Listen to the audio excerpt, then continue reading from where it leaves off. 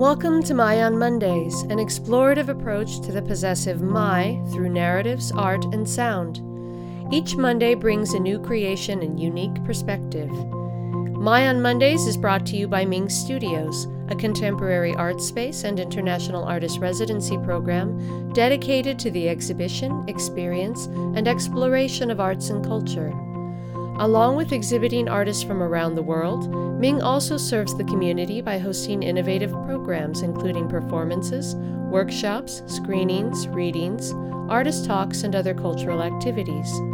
For more information, or if you'd like to participate in My on Mondays, you can visit our website at mingstudios.org.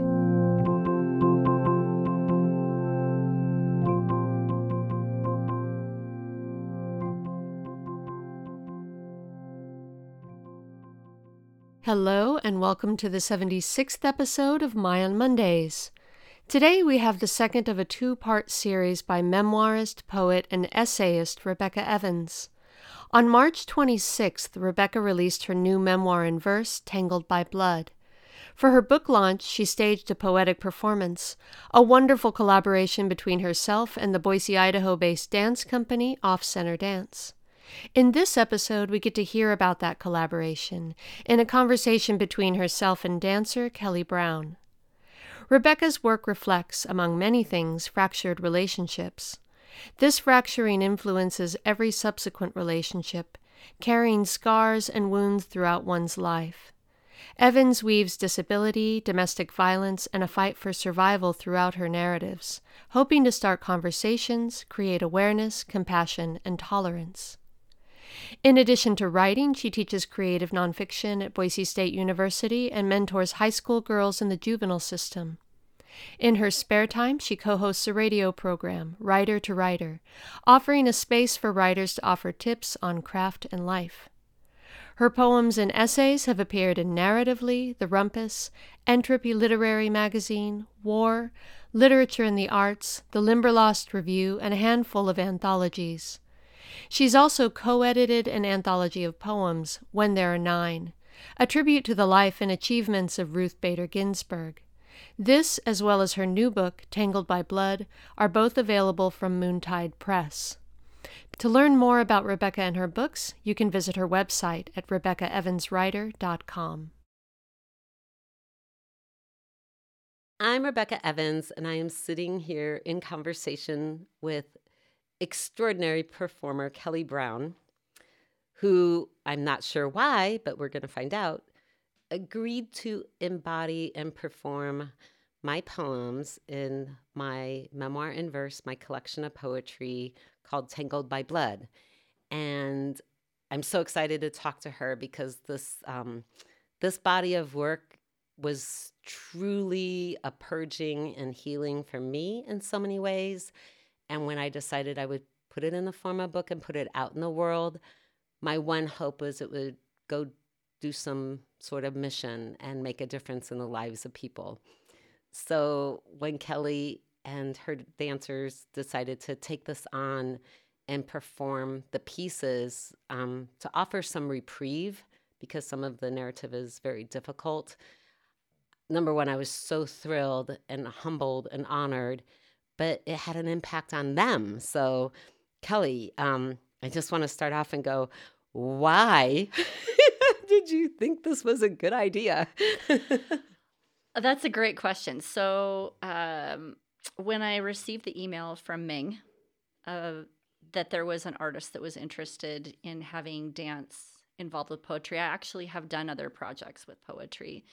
And it was a busy time. I wasn't sure if I wanted to do it. And I remember talking to you and saying, hey, why don't we meet and see if what I'm able to do for you is what you want? And I wanted to get a feel for what you were interested in having us do. And so when we met, you're an amazing person. And finding out about the work that you do with female youth, finding out about your story, finding out about your experience as a veteran, finding out about you raising dogs for vets.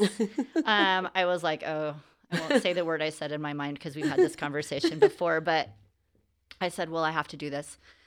In addition to that, I'm an aging dancer, and I also know myself really well. I have moved a little bit out of the modern dance field, a little bit into different fields in dance, but I've always been really interested in narrative. Whenever I talk about what I'm interested, it's about telling a story or having a purpose behind it. Sometimes we just have movement for movement's sake, but really having a purpose behind it and then having your story behind it felt like something that was a calling. The last work that I did was not similar, but in some ways it does have some similarities to it. So it was about my family. It was about the women in my family. It was about generational trauma. So I saw parallels. But when we finally decided to do it, and as dancers, I know we've had this conversation too, but when we sat down and read it, your ability to take and condense the words into imagery and other senses of smell, of touch, of remembering was very succinct. And I felt like that's what we try to do as dancers. We don't have the ability to have these long conversations with people and tell them what we're, that's more what theater does, right? It tells a story and then you're using your body with it too. Dance has to do it in very generalized terms. So I felt like it was a really good marriage, for lack of a better word right now, or partnering of both of our art forms together. And I think you used the word reprieve just a few minutes ago. Mm-hmm. Yeah. And I think that that's interesting because I don't think of us as a reprieve. I think of us as an echo. Yeah, I was just going to say that word. Yes. Yeah. So like if, the rock falls in the pond, you've told the story and we're just kind of this echo of, or ripple of what you just said. And I know we've had conversations at rehearsal that maybe this is a different way for people who interpret art and maybe they're visual. And so that's what speaks to them. And so that this is another way that your work can hopefully have an impact on people. Yeah, I think echo is definitely a better term. I think of the work, like when people hear the words childhood sexual violence, I mean, almost every time I say my book is about, they cringe, right? Just a little, because it's so uncomfortable. And so the beauty in movement, even when it's difficult movement, you can see that's painful. There's a different kind of beauty in visual art that's offered that I think we absorb in our bodies differently when we bear witness to it than hearing words. And then some words have no impact because we've heard them, hopefully they're hearing my words in a new, fresh way. That's what you want as an artist. But oftentimes we have our own association with words and our own association with, when you see a film. But when you see the body of a dancer moving, that is a different form of art. And so I feel like when I was saying reprieve, I was thinking the audio reprieve, that when you hear a difficult story, you need to breathe a little bit. And so the movement in your performance allows for that. Processing time. But yes, a processing time. But there's still, it's the ripple effect also of what I would say, the conversations that continue to linger in the bodies of victims. The conversation keeps going. It interrupts all their other relationships, their ability to trust, their ability to, move forward in some cases, their ability to heal. So I feel like that the performance offers that as well. Like, yes, you think the story is done being told, but we're going to show you in a different way. Absolutely. And that's what happens. And a visceral way, right? Like, how do you feel it in your body? I was thinking when you were talking about manifestation of trauma in the body, and I was listening to The Body Keeps Score. And oh my gosh, that's he an discussed, amazing book. And in Mindsight, another book from another author, about how our brains process movement like we reflect other people's movement. And I think that that's really fascinating. I think that at least when I see other people moving in their bodies, I sometimes want to react that way. And there's some difficult parts in the dance too. You and I have talked about this, that there's a scene, I play the mother who, and I'd love to come back, by the way, to the idea we had that conversation about all of these people that you're talking about in your poetry are actually a reflection of different parts of yourself. Yes. And I thought that was fascinating. But yeah, we'll talk about that. Yeah, let me get back to my track there. But that I play the mother, and the conversations that we did with group choreography with Lisa and Maddie, who were going to be having our performance. I'm sure this will come out afterwards, but that it was really a collaborative effort. A lot of times in the past, I've set pieces on dancers, meaning that I choreograph the dance mostly ahead of time and then tell the dancers what they're going to do. But we really had some in-depth conversations. And I know I told you about one of the sections that I do where I asked Maddie, we were having this conversation about how, like I said, well, the mother is restricting and pushing and manipulating Rebecca. And we were kind of having conversations about how parents do that. And she reflected that idea of how her dad, and we had this conversation, as I said, her dad used to hold her by the back of the neck with his fingers on either side and push them around. And I said, how do you feel about trying that? And we did it, and it immediately made me sick to my stomach because I felt like I was embodying her abuser. And even talking about it now makes me want to cry. But yeah, me too. But trying to be authentic to what your story is, trying to honor it and reflect it, but also, trying to communicate something to people. If I didn't think dance is a way I could tell a story or help somebody else out or help someone recover from their own traumas, then why am I doing it? Right. Yeah. I think what the audience needs to know too is there are 3 characters in the book. Well, really 4. There's the narrator, the now narrator, which is really me now, hopefully, the speaker who has grown up and is wise and looking back on all these experiences. There's the younger me, and that's who Maddie plays. Yeah. And that's who you're referring to, whose neck you grab by the back of her neck. There's the mother, that's who you play. And then there's the adopted sister, Tina, who's older than the younger Becky. And Lisa plays the part of Tina. And so each of you are playing really a role of these voices in this book, right? And that, what was interesting to me was the first time I came to rehearsal after the choreography was all done. So I was like, you guys do what you feel, right? In your body, how you interpret these. And then I showed up for rehearsal to just watch. And I felt like I was watching my story again. And it took me a little while, like a couple hours to absorb it. And then I went home and I hid under my blankets and I cried in my little cocoon in a good way. It wasn't negative, but it was just a surreal, like, this was my story and is my story. And it's in me, but now it's going to be in the world. And these other women have taken it upon themselves to share my story. And it's just so powerful and a really healing and surreal moment for me when I saw it for the first time, like the whole thing, start to finish. Yeah, amazing. It was amazing. They're both amazing women, too. All of you. Yeah. Go ahead. No, I was just going to say, and I think they say everybody has trauma, and I think there's definitely different levels of that. And so the discussions we had together as dancers, as a group, we processed a lot mentally as we were going through this choreography of what does this bring up for some of us, and how to try to heal or to look at that, because sometimes we push it behind us and hope that it disappears. And then a project like this where you think, maybe they joined thinking, oh, I get to dance and, do what I love. But then it's really about reflecting on our own experiences. And I think that's what your work is trying to do right there. It's an example in the close community that we've created of what we hope to have happen in bigger rings. Again, that idea of ripples, that maybe this all through these different mediums can start conversations and processing for other people. Yeah, I love that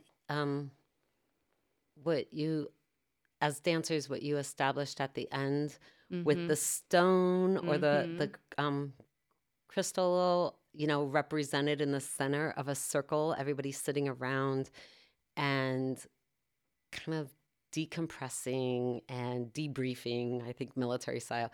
I almost want to say, like a decontamination chamber. I like that. I like that. I felt like, okay, we got to go through our decontamination chamber and like let go, almost shake it off. All the things that those words and the movements too. The movements come back, right? And are backing your body. So then the body's holding those stories again in a different way. And it might not be your story exactly, but unfortunately, this story that I'm telling is too many. Absolutely. Too many stories out there of children. And gender aside, it's not just about women. I have received phone calls from a lot of men, since I'm a veteran, military men, who, are my friends and acquaintances that are like, yes, I've had similar experiences. It's just we don't talk about that. And I'm like, I know. This is why this work is important, but thank you for trusting me. Yeah. Okay, we're both crying. Sorry. We need tissues. I do have to say, I love that when you wrote to me after coming to watch the first time, that was one of the moments that you were reflecting about, because dance has its own rituals, the coming into rehearsal, the focus. You usually have a hierarchy in dance, and this process was very different. I can't remember. There's probably been one or two others in my long dance career that have had any kind of a component at the end of, you call it decompression.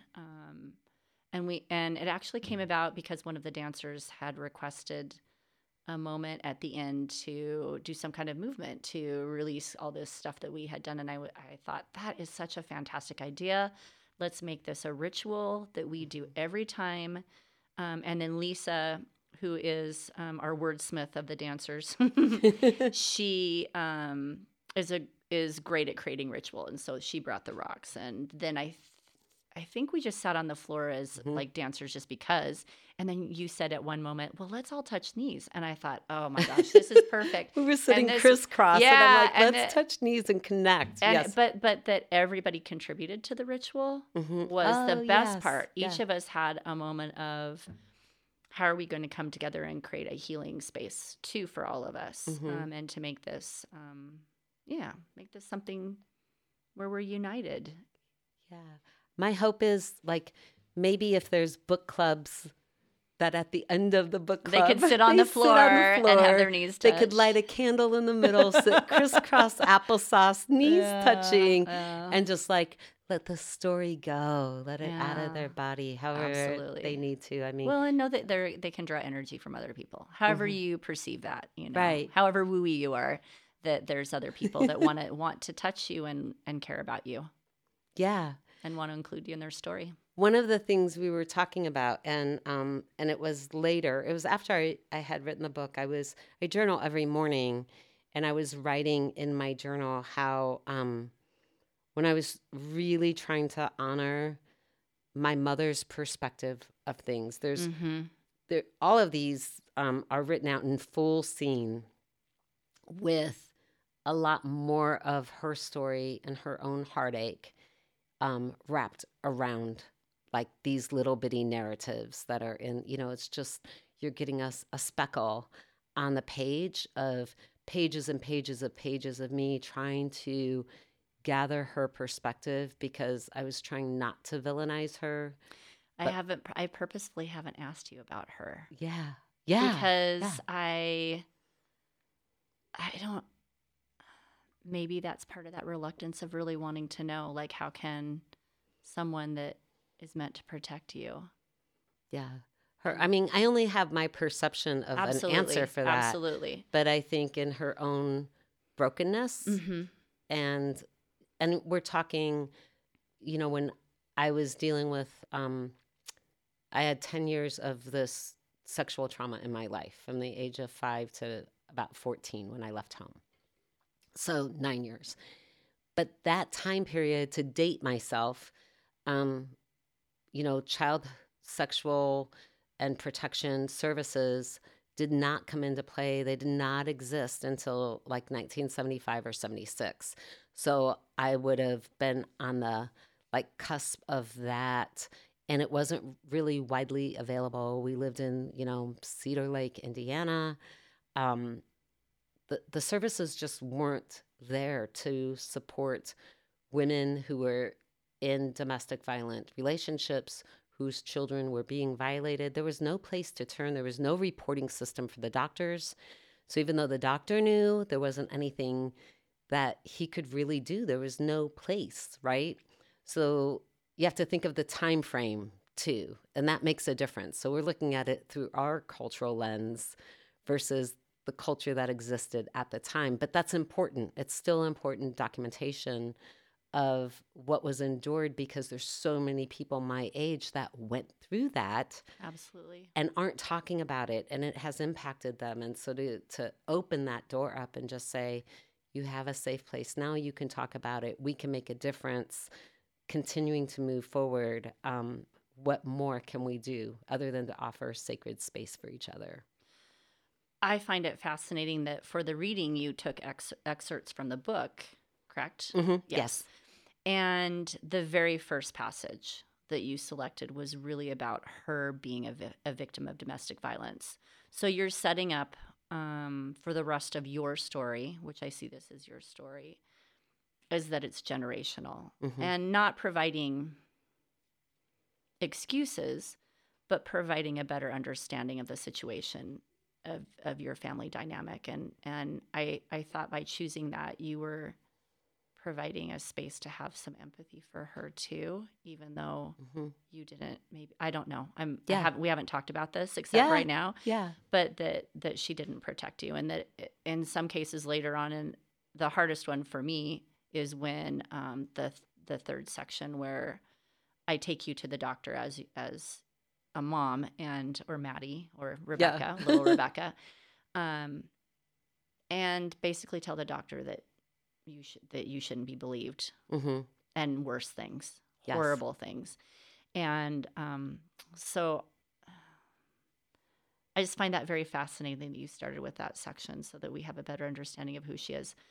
Yeah. But I love, hopefully I'm not giving anything away, spoiler alert, that you do come out of it, that you are able to write this book and help other people through your experience. Yeah. What's been interesting for me is I left home when I was 14. And so at some point 20 years ago, I decided, I would start working with young girls in the world of empowerment, right? And then that trickled into from being the director of Girls on the Run, which was a much younger crowd. And I felt they had a lot more support, to working with high school girls in the juvenile system. Very specific dynamic. And really a demographic that I should have been part of. But instead I went into the military, right? So I really should have fallen into a different statistic much, much younger. I had attempted suicide more than once. And I had suffered with anorexia and bulimia, to a point where it was direly infecting me in a horrible way. And I didn't fall into that. Part of it, yes, the military saved me. Part of it was my sister Tina, who gave me this light of hope that there would be someone who would protect me. At some point, there were still good people in the world. There was all kinds of different, pivotal changes throughout.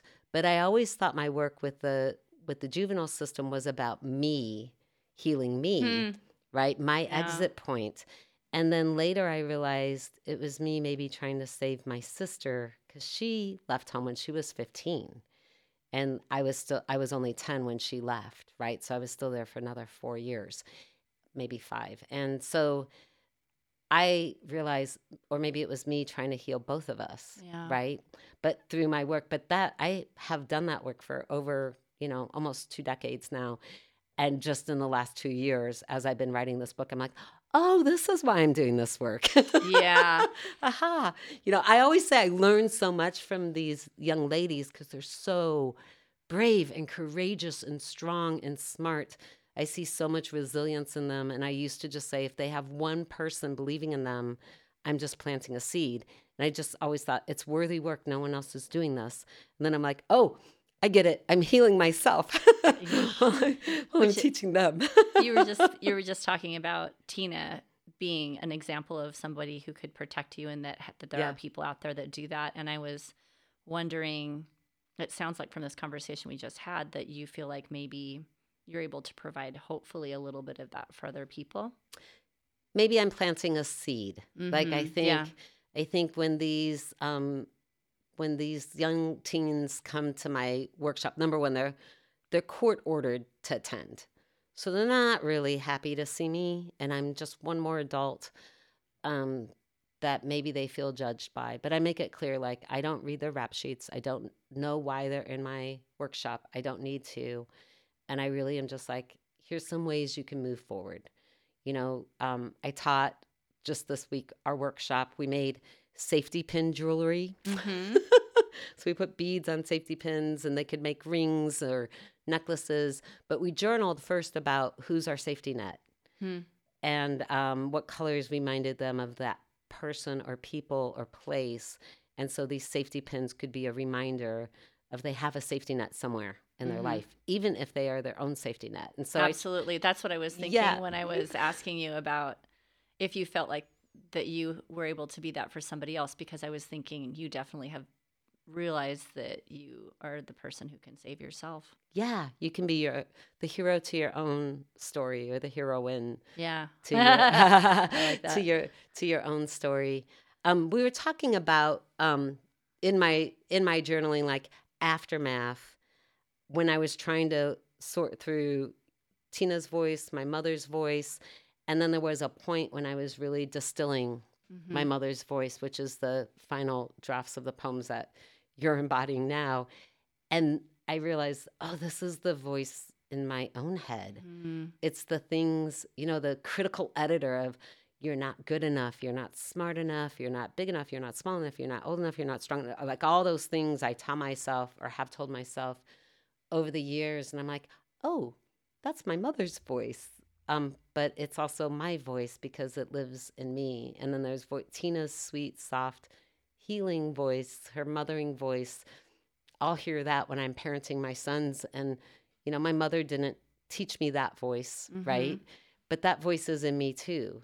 So, as the poet, like, you can't, as you know, like as an artist, you can't get away from yourself. Oh, absolutely not. No. No matter what. So you are in your performance. You're in, as me, I'm in my words. You're in your performance. There's pieces of you that are in, everything that you do and touch. So I wondered if you could talk about that with like embodying the mother. And how did you pull that off? Because it's funny. You make a really good bad mom. I think we talked about this at rehearsal a little bit, that I tended to be, with our company, I always played the person. I think movement-wise, I'm an aggressive mover. I'm not a soft mover. I'm very tall. I'm extroverted, and so I tend to be this kind of energy, a presence. I Yeah. can be. Hopefully I can go back a little bit too, but and so I think sometimes, just like in acting, when people are selected for different kinds of roles, I think that's something that I'm able to embody, and I love that word. And when you look at both Lisa and Maddie, they definitely embody the people that they're playing in your story too. Maddie's this beautiful young blonde who has this smooth sense of movement and a self-awareness and a gentleness about her. And Lisa is a mother. Yeah. And the heartbeats. Yeah, the heartbeats. The heartbeats. The heartbeats. We had a rehearsal where we were experimenting with sound, and I felt like we needed a change in one of the pieces because it was Maddie or Rebecca, the character, finding her own power. And so I wanted to change it from the sadness to something that I felt. Shift in the tone. Shift the energy. Yeah. And randomly selected a song. And at one moment when Lisa was touching her heart and doing a movement with her head back to release and kind of a heart opening move, this beat started exactly with her. It was Right. fortuitous for sure. I was in the same pulse as she And we was. all were like, What? what just happened? It was so great. It was a great moment. Yeah, dance provides a lot of that. So yeah. It was really beautiful. Okay, so finish how you embodied the mother, but how did that feel to you? Oh, Like, I told you earlier in this Yeah. recording, it felt awful because I don't think I'm a school teacher, a public school teacher, Mhm. and I think at least I have, really shifted my focus as a teacher of like, here's the content that I need to teach, and trying to keep a distance a little bit. I think you have to do a protection a little bit as a teacher because you just deal with so many people every day. There's this a lot of kids who need a lot. Yeah. And to kind of a softening of trying to see them as people and how can I make this world an easier place for them. So philosophically, being a physical abuser or an enabler of other people to abuse other people is really contrary to my personality. Yes. Your value system, like everything you're about. Yeah. Yeah, it's it. Yeah. And but what did they say? Art is I don't know. There's a saying about art being the master of the artist, and I really try to be authentic to the stories that I'm trying to tell, and people can tell if you're faking it, and people can tell if you're not being authentic, and if you're just playing a role. And so when we were choreographing it, that's why we had lots of conversations about this story, especially. Being authentic and trying to reflect what we thought would honor your story. And part of that is honoring some of the bad and some of the ugly. And so maybe the shaking it off at the end is as much for me as it is for the other dancers. Yeah. Yeah. Well, I think you can't have this conversation authentically without displaying that side of it, right? Yeah. I mean, if we only, it's like, could Oh, I absolutely. really, Absolutely. it would be, should I only tell this story? There were some publishers, lovely publishing houses that came back and said, listen, could you maybe soften the poems at the beginning of the narrative, right? Which were the more, the childhood sexual violent poems or the content. It's not graphic, right? But they're hard. Or could you, put some softer poems in the middle, right? In between those.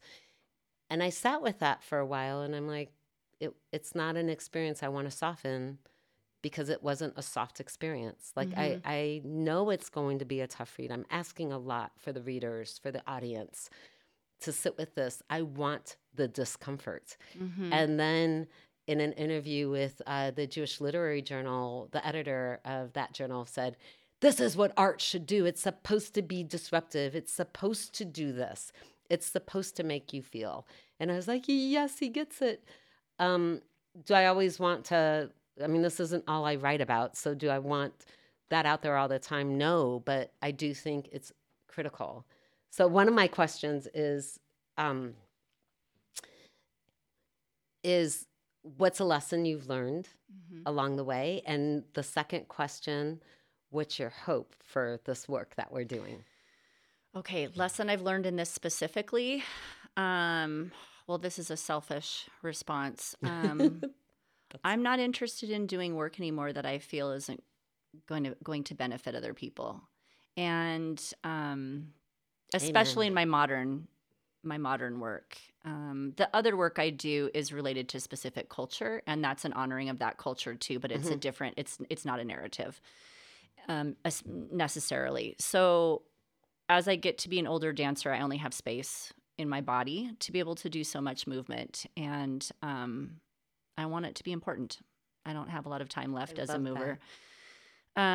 What do I hope will go with this work? Is that what you said? Yeah. What do you hope for this? Oh, I just hope it's already done what it needed to do. I don't think. I mean, if we wanted to impact people, we impacted you. Hopefully, we impacted ourselves. Yes. And I think if we can do that, even in our small little community of artists that somebody else is going to have that for them too. And that's all I can hope for. Yeah. And that's why I want to end, because that's my hope too, is that this book has its own mission. And I'm going to cry talking about this, but it has its own life, and it's already done so much work, in my opinion, reaching the three of you as dancers, but also just really the process I went through getting the story out of my body, like finally, and on the page. I feel like I've been altered on a cellular level. It's been super amazing for me, just personally, emotionally. If that's the only job it did, I feel like I can bring more light to the world just by having delivered this, birthing this book out of me. So I'm so, so grateful for you, Kelly, for taking on this project. Here, we have to end the same way. You can't see it, but we end with our hands together just like they do in the dance. Yes, that makes me cry. It's beautiful. Kelly, thank you. Oh, Rebecca, thank you.